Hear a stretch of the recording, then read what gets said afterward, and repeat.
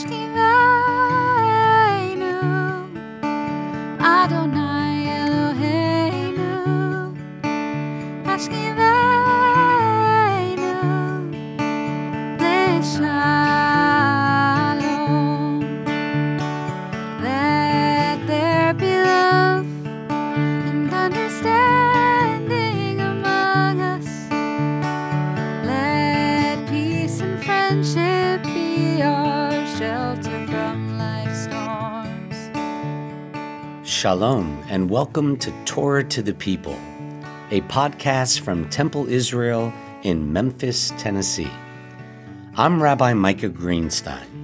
We hope you enjoy this selection of our sermons, classes, and conversations with inspiring people from across the Bluff City and around the world. My dear friends, you might think that after a 31 going on 32-year friendship, speaking together all over the city, serving alongside each other on all kinds of task forces for community betterment, you would think that hearing the Reverend Dr. G. Scott Morris would be routine for me. Nothing could be farther from the truth, which says so much about Scott, his relationship to our congregation, and our own relationship to church health and him, which is still growing after 26 years when we began the Mystic on the first Tuesdays of each month at Crosstown Concourse with Scott Morris and Reverend Joshua Narcisse. So when COVID hit 3 years ago this March, it was the Reverend Dr. Morris who convened bishops and the heads of major houses of worship and faith traditions across all lines, Muslims, Christians, Jews. Our citywide COVID-19 task force did important life-saving things because we were unexpectedly forced to focus on this relationship between faith and health. But as Scott asks in his new book, intended largely for churches, but for all people of faith, wanting to know how we can respond to our broken healthcare system, the stories alone of the patients captivated me.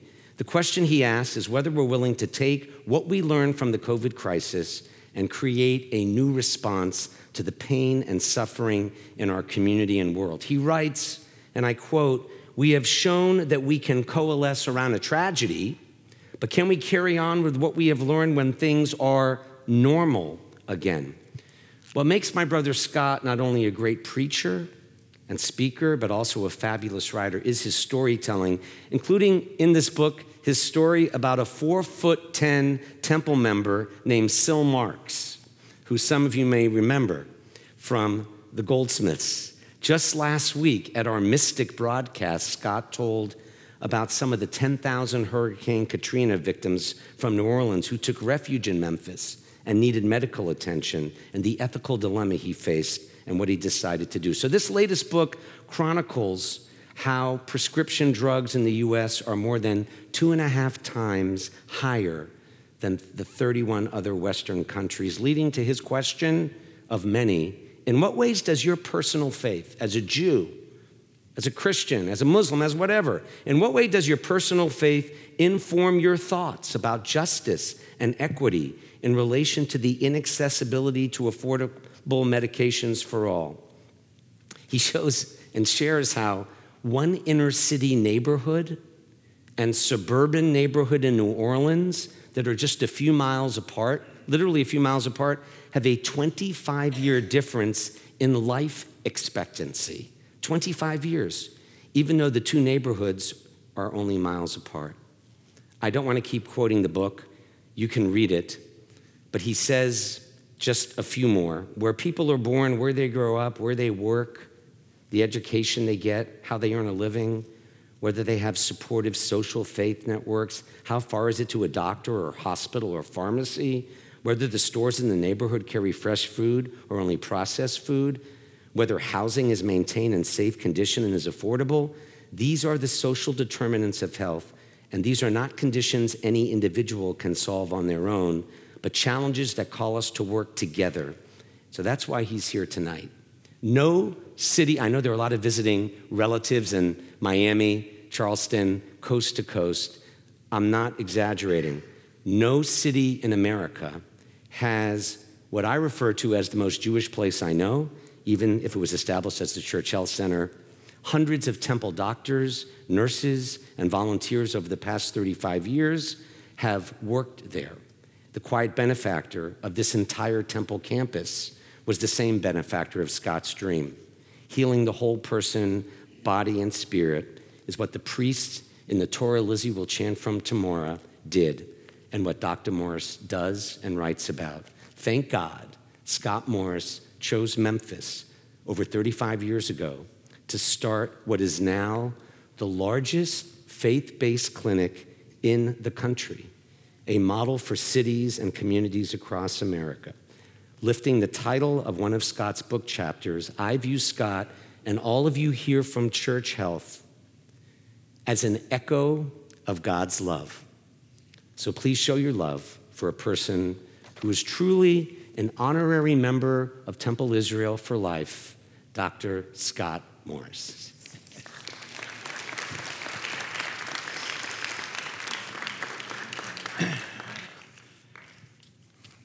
Whoa, Micah, what am I supposed to say after that? So look, Micah and my wife, Mary, and Cheryl, we have been a lot of places together. We've been to Israel twice. Mary and I still support, which we learned from Micah. I'm sure I don't say it right, Yad Lachish. We love that place. I'm sure a lot of y'all have been there and loved it too. You've been there too, the Miami people? Perfect, it's great. So, the link between church and health and temple is very deep. I want to talk about that in a deep way. Marcy Wurzburg-Stagner, everybody knows her here, I think. You didn't know she now works with us. She has a big job with us. Let Marcy explain to you what her job is. And then, as he's talked about, from the Goldsmiths to the Bronsteins to the Orgels, the roll call is very deep. I feel that I am at home here, but I do not in any way, shape, or form take it for granted the opportunity to stand here. I am keenly aware that Wednesday and Thursday was the 84th anniversary of Crystal Night, and for somebody like me who claims to be Christian, it is on me and people who believe the way I do to make sure that never again could anything like that happen. It is unforgettable, unbelievable that it did, but it is on us, and I assure you that I am committed. Now, I do think that election week, where we've been told the future of democracy has been at stake, is the perfect week for the Torah section for this week, and Liza, for you tomorrow as you read, that this Torah section will include the destruction of Sodom and Gomorrah, where it was not possible for Abraham to find 10 righteous men. Now, had he been looking for 10 righteous women, maybe it would have turned out differently. But look, I am here to be inspirational, so talking about the election is off limits. So instead, let's delve into the question, why was Sodom and Gomorrah destroyed? That will be uplifting, won't it? All right, so I am a United Methodist. Now, I'm sure many of you get a little confused about, in the Christian world, how denominations work. There are the Catholics, and then there are Protestants, and below that, I'm a Methodist, Joshua's a Presbyterian, there are Episcopalians, there's all these other things. It makes no sense. But in my denomination, it is currently completely imploding, primarily built around the issue of believing that Sodom and Gomorrah, and by association, we will have the same fate as Methodists unless we do what Christ Methodist has just done, which is leave the denomination. This is all because we believe, or some believe, that the issues of same-sex relationships will drive us to Sodom and Gomorrah's fate. Now, mind you, that issue is never actually addressed in Genesis. It is not brought up in any way, shape, or form. The prophet Ezekiel does make it clear why they were destroyed. And here's what he says. This was the guilt of your sister Sodom. She and her daughters had pride, excess of food, and prosperous ease, but did not aid the poor and the needy. That's why it was destroyed. So here is what I know, in that pointing out what I just said at Temple Israel, most of you are going, well, of course, which is why I have always felt at home here, part of this congregation, and Micah, to say that I am, and Mary and I are members for life, I mean, we embraced that. And it's why I'm so grateful to be here tonight. But here's what I also know. Even though I have so many friends in this room, many of you don't really know my story or the story of Church Health and how it came to be. So I want to tell a little bit about that and how we are bound to Temple Israel. So indulge me. I grew up in Atlanta. And growing up in Atlanta, I was always interested in being engaged in faith in a professional way, but I didn't want to preach 52 sermons a year. I have no idea how you do that. The thought of it just sends shivers down my spine. But even as a teenager, I read the Bible, and I saw this stuff in there about healing the sick. You know, in both the Hebrew scriptures and the Christian scriptures, it is everywhere. You know, we're expected to care for our bodies as well as our spirits and to care for the poor when they're sick. That's what we're expected to do. You know, all over this country, we have built hospitals that have church names on them or Mount Sinai or Beth Israel. And yet, they have almost nothing to do with worshiping congregations. You know, as a teenager, it seemed to me that there ought to be more to it than that. So I set out to figure out how that would work in my own life. It was either that or pitch for the Atlanta Braves. Now, Micah and I have, for most of our relationship up until the pandemic, every year gone to at least a couple of baseball games between the Braves and the Cincinnati Reds. We would alternate, and here's the part of this he would really me not tell. So we would leave Memphis. He would be dressed just like he is right now. The upright rabbi looking very whatever. So we would then get off the plane in either Atlanta or Cincinnati, and he would, this took me by surprise the first time this happened, but he goes to the bathroom, and he comes out looking like a Cincinnati Reds lunatic. I mean, he got it all on there, and he loved that, and it was fun. It was fun, and I'm sorry we don't do that anymore. But I digress. So here, I spend most of my time when I get to seminary looking at what our faith communities have historically done and come to realize that there's a reason these hospitals have the names they do. We just forgot. You know, we can't explain why they're there. We have come to see our bodies as not something that people of faith should care about. You know, our bodies are things that science and medicine should care about, and that our congregations should only focus on things of the Spirit, without realizing that separating body and spirit is a fundamentally non-Christian and non-Jewish idea. You know, in Genesis, God breathes the breath of life, the ruach, into the dust of the earth. And it is only when we are dust and breath that we are fully human. You know, you have to care for our bodies as well as our spirits. And as, unfortunately, Sodom and Gomorrah learned too late, you must also care for the poor, especially when they get sick. So, with that, I finally figure out that this is my life. I'm actually in the chaplain's office at the Yale Medical School, and I look on his desk, and there's a little pamphlet that says how to start a church-based health clinic. And I go, that's it. That's what I want to do. So I finish seminary, medical school. I do a residency to be a family doctor. That's what I am. I'm ready to start my own church-based health clinic. I want to stay in the South. I don't want to go back to Atlanta.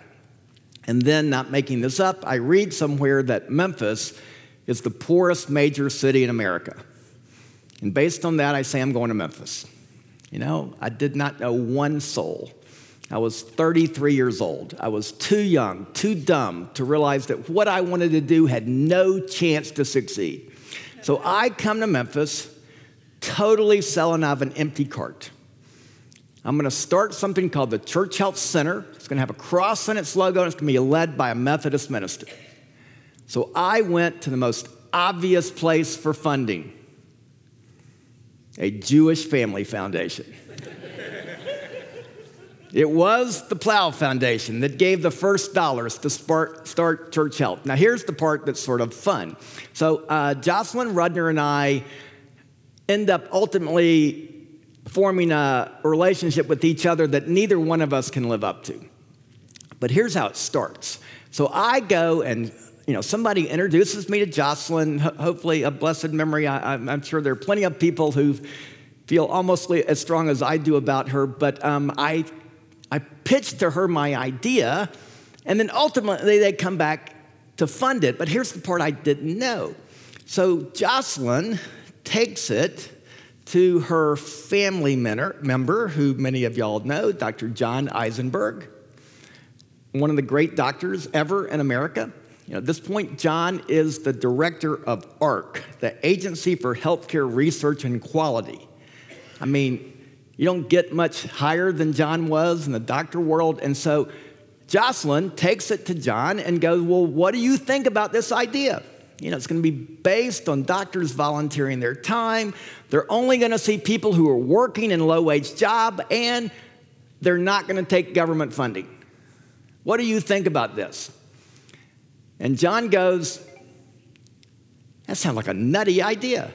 It has no chance to succeed, but I don't know, it's your money. Why don't you give them a try? I thought I got a little more endorsement than that at the time. But as it turns out, before his death, John and I became very good friends. But that is how we get started. And from that, I now have to figure out how to really live into what Church Health is all about, which is engaging congregations. Church Health is not about solving the great social problems in America. Believe it or not, we don't know how to do that. We're not actually trying to do that. What we're trying to do is to engage communities of faith. Jewish, Christian, Muslim, Hindu, I don't care, because we're all called to do the same thing, to figure out how do we care for our bodies and how do we care for the poor when they have nowhere else to turn. So, one of the first congregations I come to was, Temple Israel. So I come knocking on the door and meet Harry Danziger. Is Harry here? Are you here? No, not here. Sorry. Sorry. Okay. Anyway, so I wish he was here because he probably could correct if I'm wrong. But no, I'm telling you the truth. I go here and I meet Harry for the very first time. I tell him my plan. We have not opened our door. Harry listens as only Harry can do with his great wisdom. And then he turns around in his chair and pulls out a little deck of note cards, which in it is a checkbook that has the rabbi's discretionary fund in it, and he writes me on the spot a check for $5,000. The first dollars that Church Health ever got from any congregation. I'm not making this up, y'all. We need doctors to volunteer. I meet Dave Scharfman, who introduces me to other people in his congregation, including Lee Schwartzberg. And we recruit, not every, but a lot of the Jewish doctors in this Memphis from day one. This is how Church Health has always worked. But I know you're asking, so why does Church Health have to exist? Isn't this what the government is supposed to do? Wasn't the Affordable Care Act, Obamacare, designed to solve this problem? Well, the answer is yes, sorta. Not really, but sorta. And the problem is that the Affordable Care Act has two arms to it. One, it's all built around the expansion of Medicaid. Now, I'm not going to go into this. It's boring. But if you want to talk about it afterwards, I'll stay here all night long. But ultimately, the Supreme Court decides every state can decide if we're going to expand Medicaid. Tennessee goes, we don't want the government's money. $1.5 billion a year, actually of your tax money. We say we would rather that money go to take care of poor people in New York, California, and Chicago. You are not getting your tax money back, but we are giving it away rather than use it on our own poor people. I'm not making this up. I know this sounds crazy, but that's the reality of it. Now, the other piece, healthcare.gov.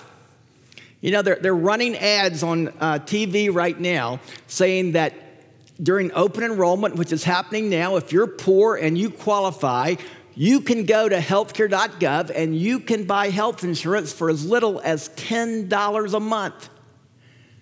That's a great deal, isn't it?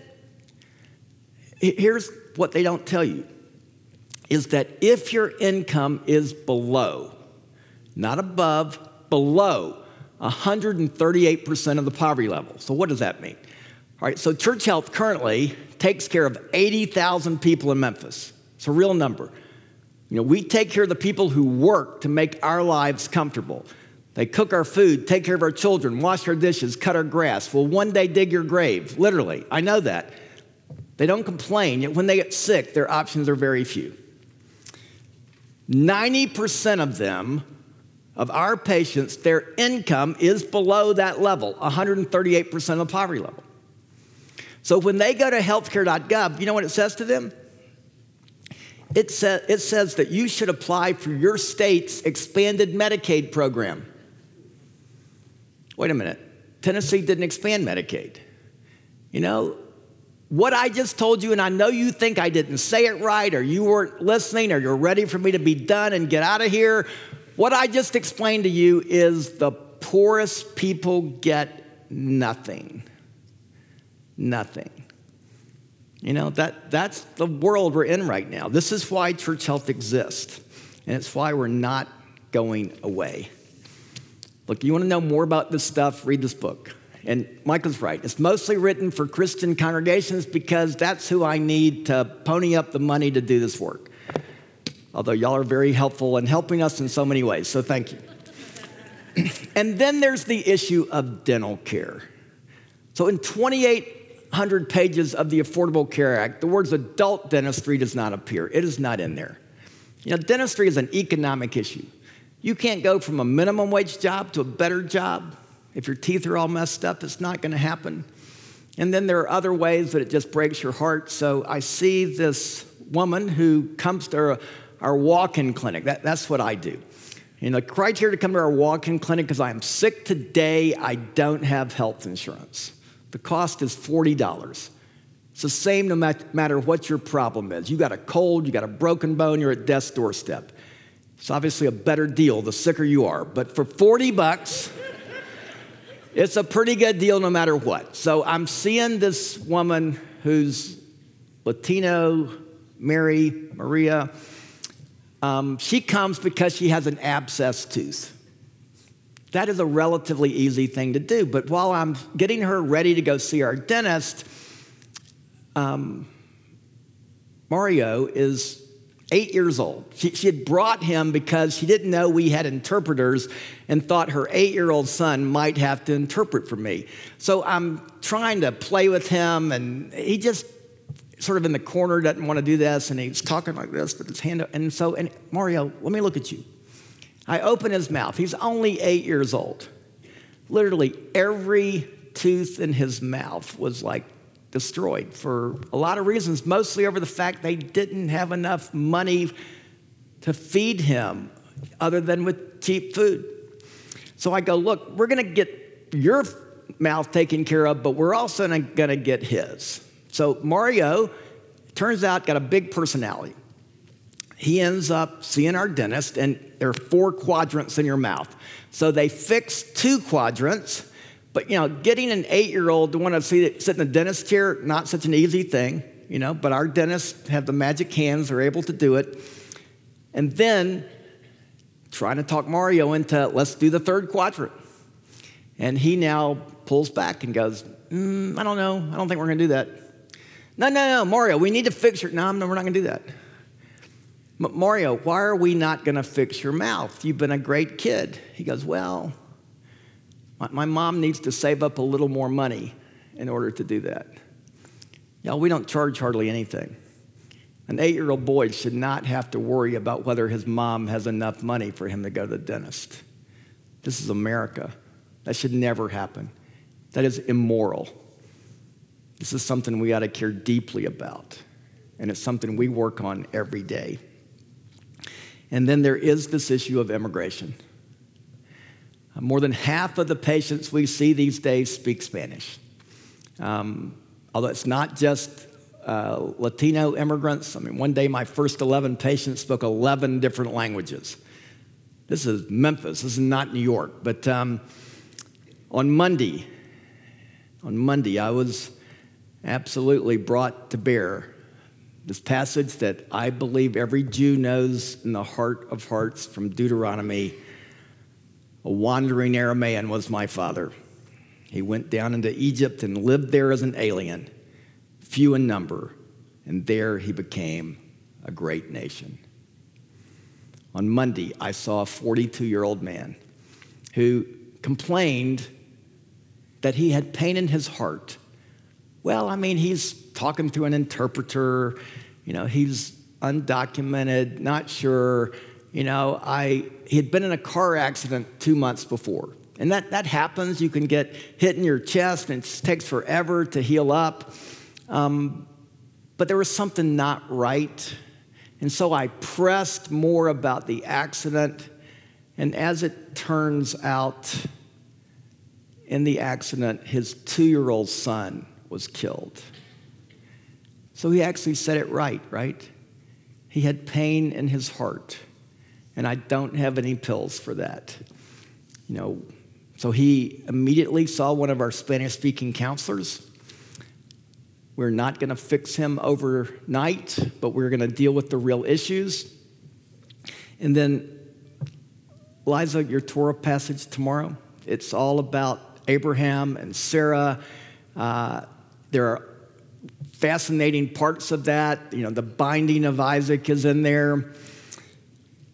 Abraham is called multiple times in this passage. Go home and read it. Genesis 18 through 21. And at every turn where Abraham is called, he responds, "Here am I. Here am I." Yes, the Torah section is rich. And over again, Abraham responds to God's call with, here am I. So the work of Church Health is not about providing quality health care with technology and drugs, although we do that. It is about standing in the breach, about listening to God's call to each of us, for all of us together to answer, "Here am I," as humble as I can be, with only the resources I am able to muster, but with the full weight of Torah at my back to answer unequivocally, "Here am I." Thanks for having me.